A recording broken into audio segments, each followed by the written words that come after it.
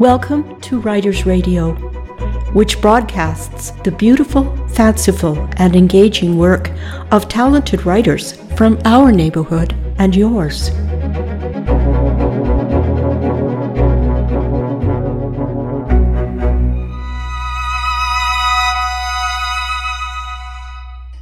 I'm Ingrid Rose, your host for this program featuring Smoke and Mirrors by Sheila Martineau.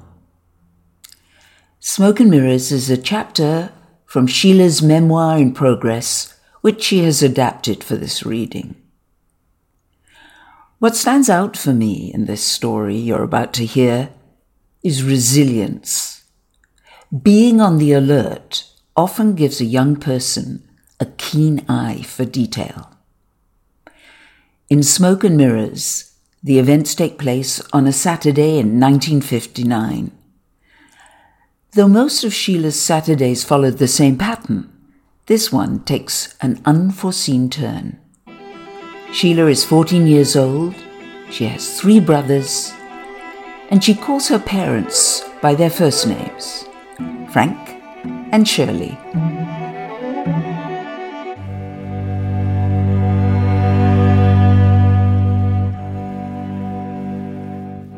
A typical Saturday. After breakfast, I hop in the car with Shirley. She drives at high speed up and down the hills, grips a cigarette in the corner of her mouth, one hand on the steering wheel, the other hand switching gears, flinging her arm across my chest to keep me from going through the windshield every time she hits the brakes. She drops me at my piano lesson, does the grocery shopping, and drives me home. While she refreshes her hair and makeup and changes her clothes, I put the groceries away and make lunch for everyone, after which she drives my brothers to their sports activities and makes a beeline downtown to her job, managing a matinee box office. But not before she recites my instructions on her way down the stairs and out the door. Don't forget to vacuum under the table, and this time, don't leave anything in the dryer. And on, as if I didn't know. Saturday afternoons, I'm alone with Frank. But while I'm cleaning the house and doing the laundry, if he isn't badgering or belittling me, I take time to peer over his shoulder when he's working in his art studio, where he is calm and I am safe. Later, in the middle of ironing his shirts, I might take a break and watch from the stair landing as he rehearses in the front hall mirror for that night's magic show, but on alert to get to the kitchen quick and grab the steam iron if necessary. On this Saturday, Mrs. V has called to cancel my babysitting job. I phoned my best friend Jay right away, and we plotted a sleepover at her house, meaning that a direct invitation from her mother to mine was my only hope of ever getting a yes to anything. Shirley arrived home around 5 with my brothers in tow. She rushed up the stairs to remove her makeup and nail polish and to pin her hair up in spit curls. Frank packed his magic props in the car and tidied up his studio. He leapt up the stairs as I was going down with the boys' shirts, and he bumped into me on purpose and tried to grope me, and I cringed and he smacked me. "Stop it! Leave me alone!" "You better hope you did a good job today," he sneered. "Empty the iron and put the board away," Shirley shouted from the bathroom. As if I had to be told. Frank showered and shaved and relaxed in the magic den with his smokes and newspapers. Shirley changed into her peach-colored silk robe and settled at the kitchen table to polish her fingernails. I turned the oven on and started supper for me and my brothers. Her manicure, my meatloaf. We worked in lockstep. She clipped and filed and polished, leaving her half-moons visible and finessing her cuticles with the tip of her nail file. Standing across from her, I measured, seasoned, chopped, and diced. I cracked an egg in a small bowl and was breaking the yolk with a fork when she barked, "Bloody hell, you have to beat the egg, not stir it." As if I'd never made meatloaf. I strangled the ground beef mixture with my bare hands and packed it into its tin casket and smothered the top with blood-red ketchup and thought about killing her. I moved to the sink, where I scrubbed the potatoes raw and poked their eyes out and stabbed them to death with the meat fork. I turned to put the meatloaf and the potatoes in the oven. A player's mild was dangling from the corner of her mouth.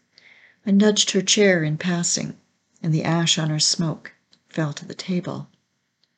I put my ingredients away and wiped the table and countertop while she was blowing her nails dry, flipping through a new women's magazine and tapping her fingertips on the table, first one hand and then the other, a symphony of distractions. 4 beats to the bar, the tick since childhood.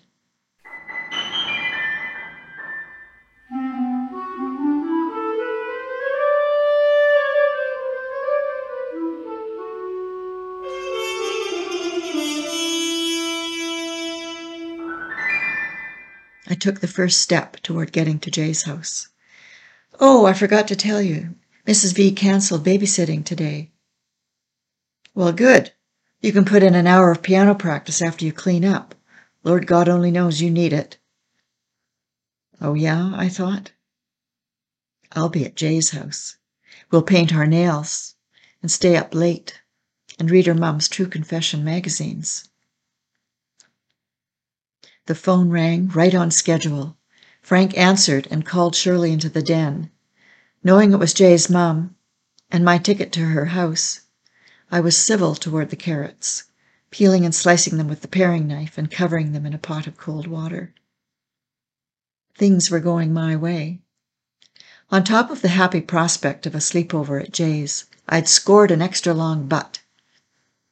You see, whenever Shirley's hands were too occupied to smoke and flick the ash, during a manicure, say, or while she was tapping or cooking or sewing or driving, the ever-present, always dangling cigarette would do a slow burn to the halfway point, by which time either the smoke got in her eyes, or the ash fell, or both, and she'd stub it out, leaving a generous smoke for my secret stash. With a slight nudge to table or chair, the precarious ash might even fall a few seconds sooner.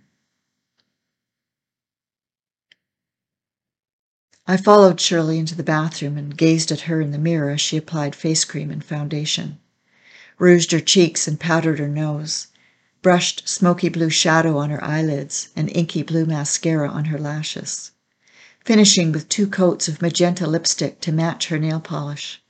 She blotted her lips, and I flushed the tissues. "Why can't I wear lipstick like the other girls my age?" "Oh, for Christ's sake, Sheila, not this again." Our eyes met in the mirror and flickered away like animals, like enemies.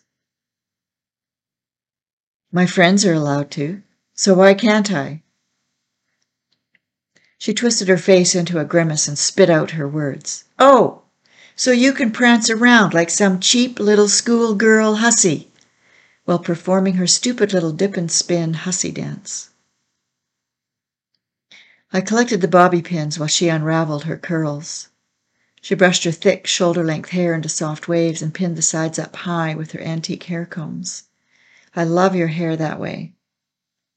She smiled and dabbed Chanel No. 5 behind her ears and rubbed it on her wrists and checked herself in the mirror. "You look beautiful." I wished I could have a pretty slip. I wished I could have a pretty silk robe like that.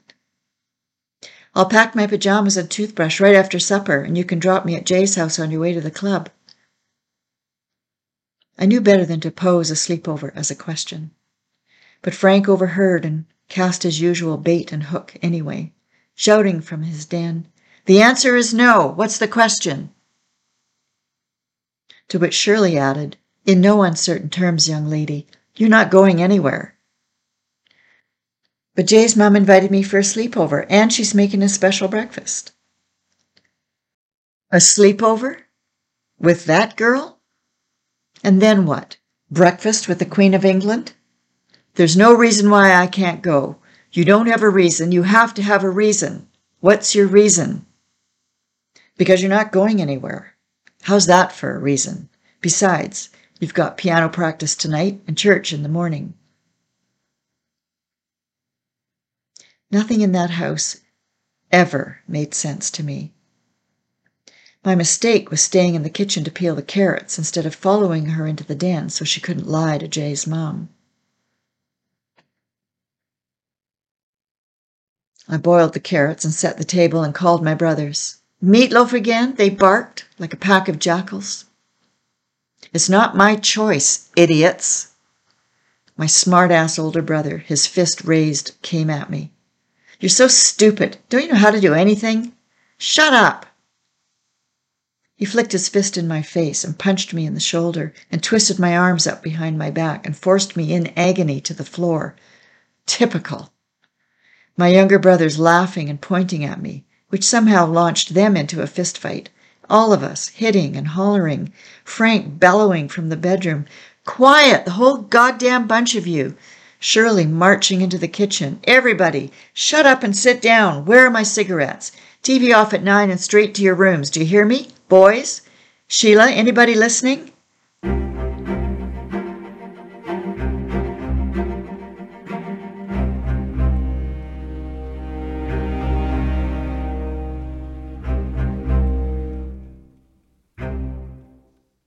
She was wearing one of her satin slips, the one with lace trim the color of cream against her skin, smooth as caramel. I wished I could have a pretty slip like that.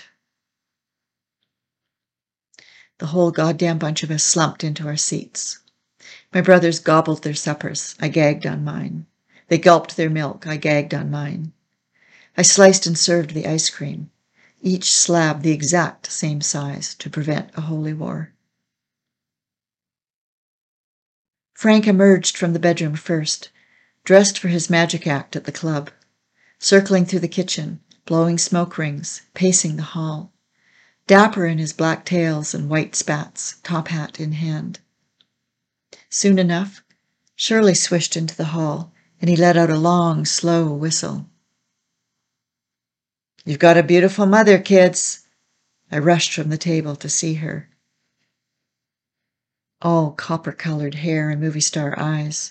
She twirled in the full-length mirror to show off her new dress, the one with the fitted black jersey bodice and the flared white cotton skirt printed with giant black-eyed daisies and lemon-yellow petals.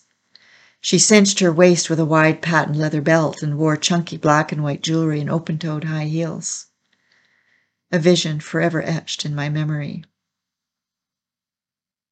He waltzed her to the top of the stairs, and in that moment, I saw something I must have already known. Beauty masking cruelty. Charm cloaking brutality.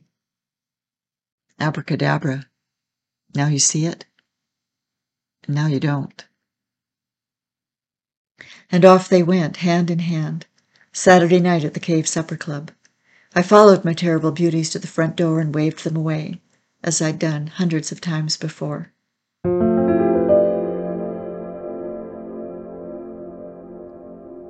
First, I called Jay to console myself. Second, I cleaned up the kitchen. Third, I settled in the living room, preferring to browse through Shirley's magazines than to goddamn watch television downstairs with my brothers, or to bloody hell practice piano on a Saturday night. Time passed. The 9 o'clock gun boomed across the harbor. Soon enough, the house quieted down. A rare evening to myself at home. I crept barefoot down the hall and into my mother's bathroom. I studied my blotchy skin in the mirror and opened her makeup drawer. Applied foundation and rouged and powdered my face. Brushed on eyeshadow and blotted 2 coats of lipstick. The hall light ushered me into their bedroom. Her jewelry box sat open on the dresser. The upper tray held her earrings, which shimmered even in the dim light, with gemstones, metallics, and enamels. I chose the shiny fuchsia clip-ons, and from the lower tray a choker chain of polished pink squares. The chain was caught on a narrow ribbon at the bottom of the box. A slight tug, and it opened a hidden compartment. Inside were a half-dozen Polaroids Frank had taken of Shirley posing naked on their bed. Ha! Better than any true confession magazines. Proof they were still in love, no doubt. And payback, I decided, for all the times she'd trashed my bedroom while I was at school, emptying and dumping my drawers on the floor, stripping my bed and upending my mattress, and after school, ordering my misery to clean up her rage. I returned the photos to their hiding place and crossed the room, to sit at her vanity table, to stare at my painted face in the mirror, to put on her earrings and matching necklace, to open the little drawer, to rake her tortoise comb through my oily, stringy hair, almost at its worst, because I was only allowed to shower and shampoo on Sunday nights. I tiptoed to her closet and inched open the sliding door. Moving the hangers aside, one by one, I stopped at the pale pink sundress she'd made with the sweetheart neckline and the shoestring shoulder straps. Placing her slingbacks under the dress, I crouched and stepped into the shoes and rose inside the dress until my head touched the hanger. The bodice covered my face and shoulders, and the skirt fell around my arms and body. I stood in her closet, stood in her dress, stood in her shoes. I smelled her presence, a stale mix of smoke and perfume. Long gone was the little girl who could float away on her magic carpet, across oceans and over mountains, to heal her wounds with piano music and daydreams. Only recurring nightmares now. Terrified, flying at jet speed inside a windowless black box with no way out, terrorized by the father who wants to harm her. And frantic, falling forever into a bottomless black pit with nothing to grab onto, screaming for the mother who does not hear her. How did I end up in this house? With these people? Why am I here? Time passed. The 10 o'clock freight train whistled its arrival along the bottom of the hill, the familiar rhythm of boxcars shunting along the tracks, clanging and banging, steel against steel, leaving behind only distance and silence.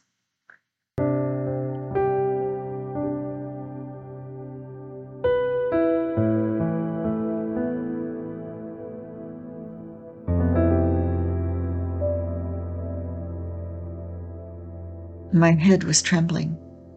My neck was stiff. My feet hurt, and I stepped down.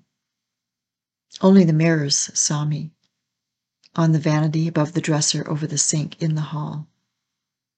A shadow moving in the shadows, leaving things as they were, closing the vanity, returning her jewelry, removing my makeup.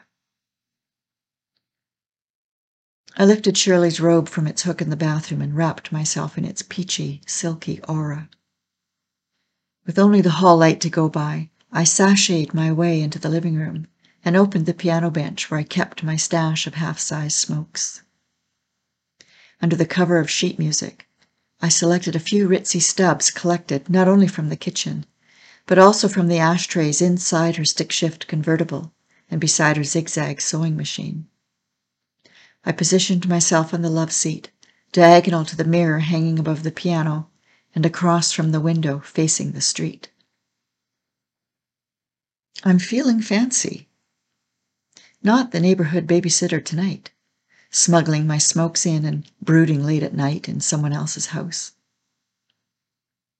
I straighten and smooth the precious stubs, careful not to tear their fragile papers.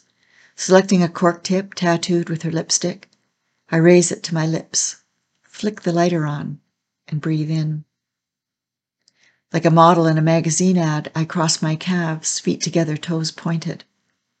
One elbow perched, just so, on the teak armrest, an elegant extension of wrist and hand, cigarette posed high as a prize between index and middle finger.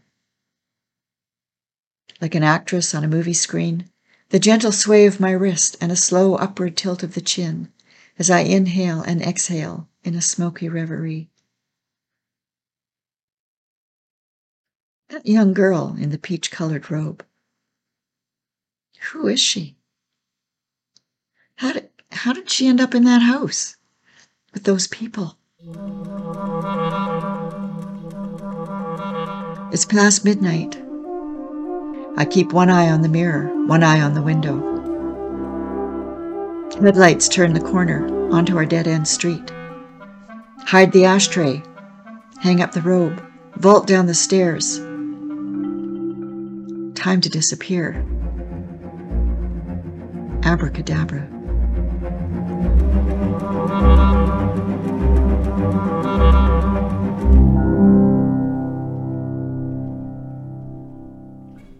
Abracadabra, indeed.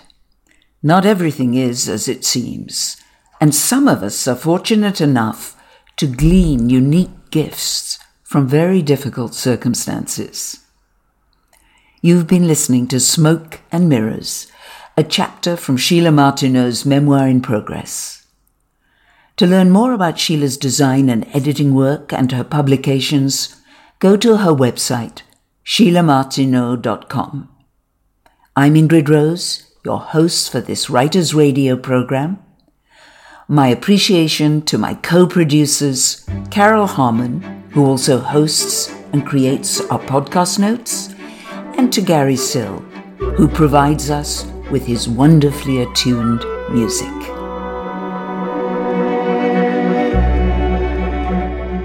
You have been listening to Writers' Radio, a non-commercial collaborative project which presents talented writers reading their own work. These stories, essays, and conversations revisit the long tradition of oral storytelling that connects us to the inspiration behind the words. Be sure to check the website, writersradio.ca, to subscribe to our free notifications list. It's also a way of letting the writers know you are there and appreciating their creative work.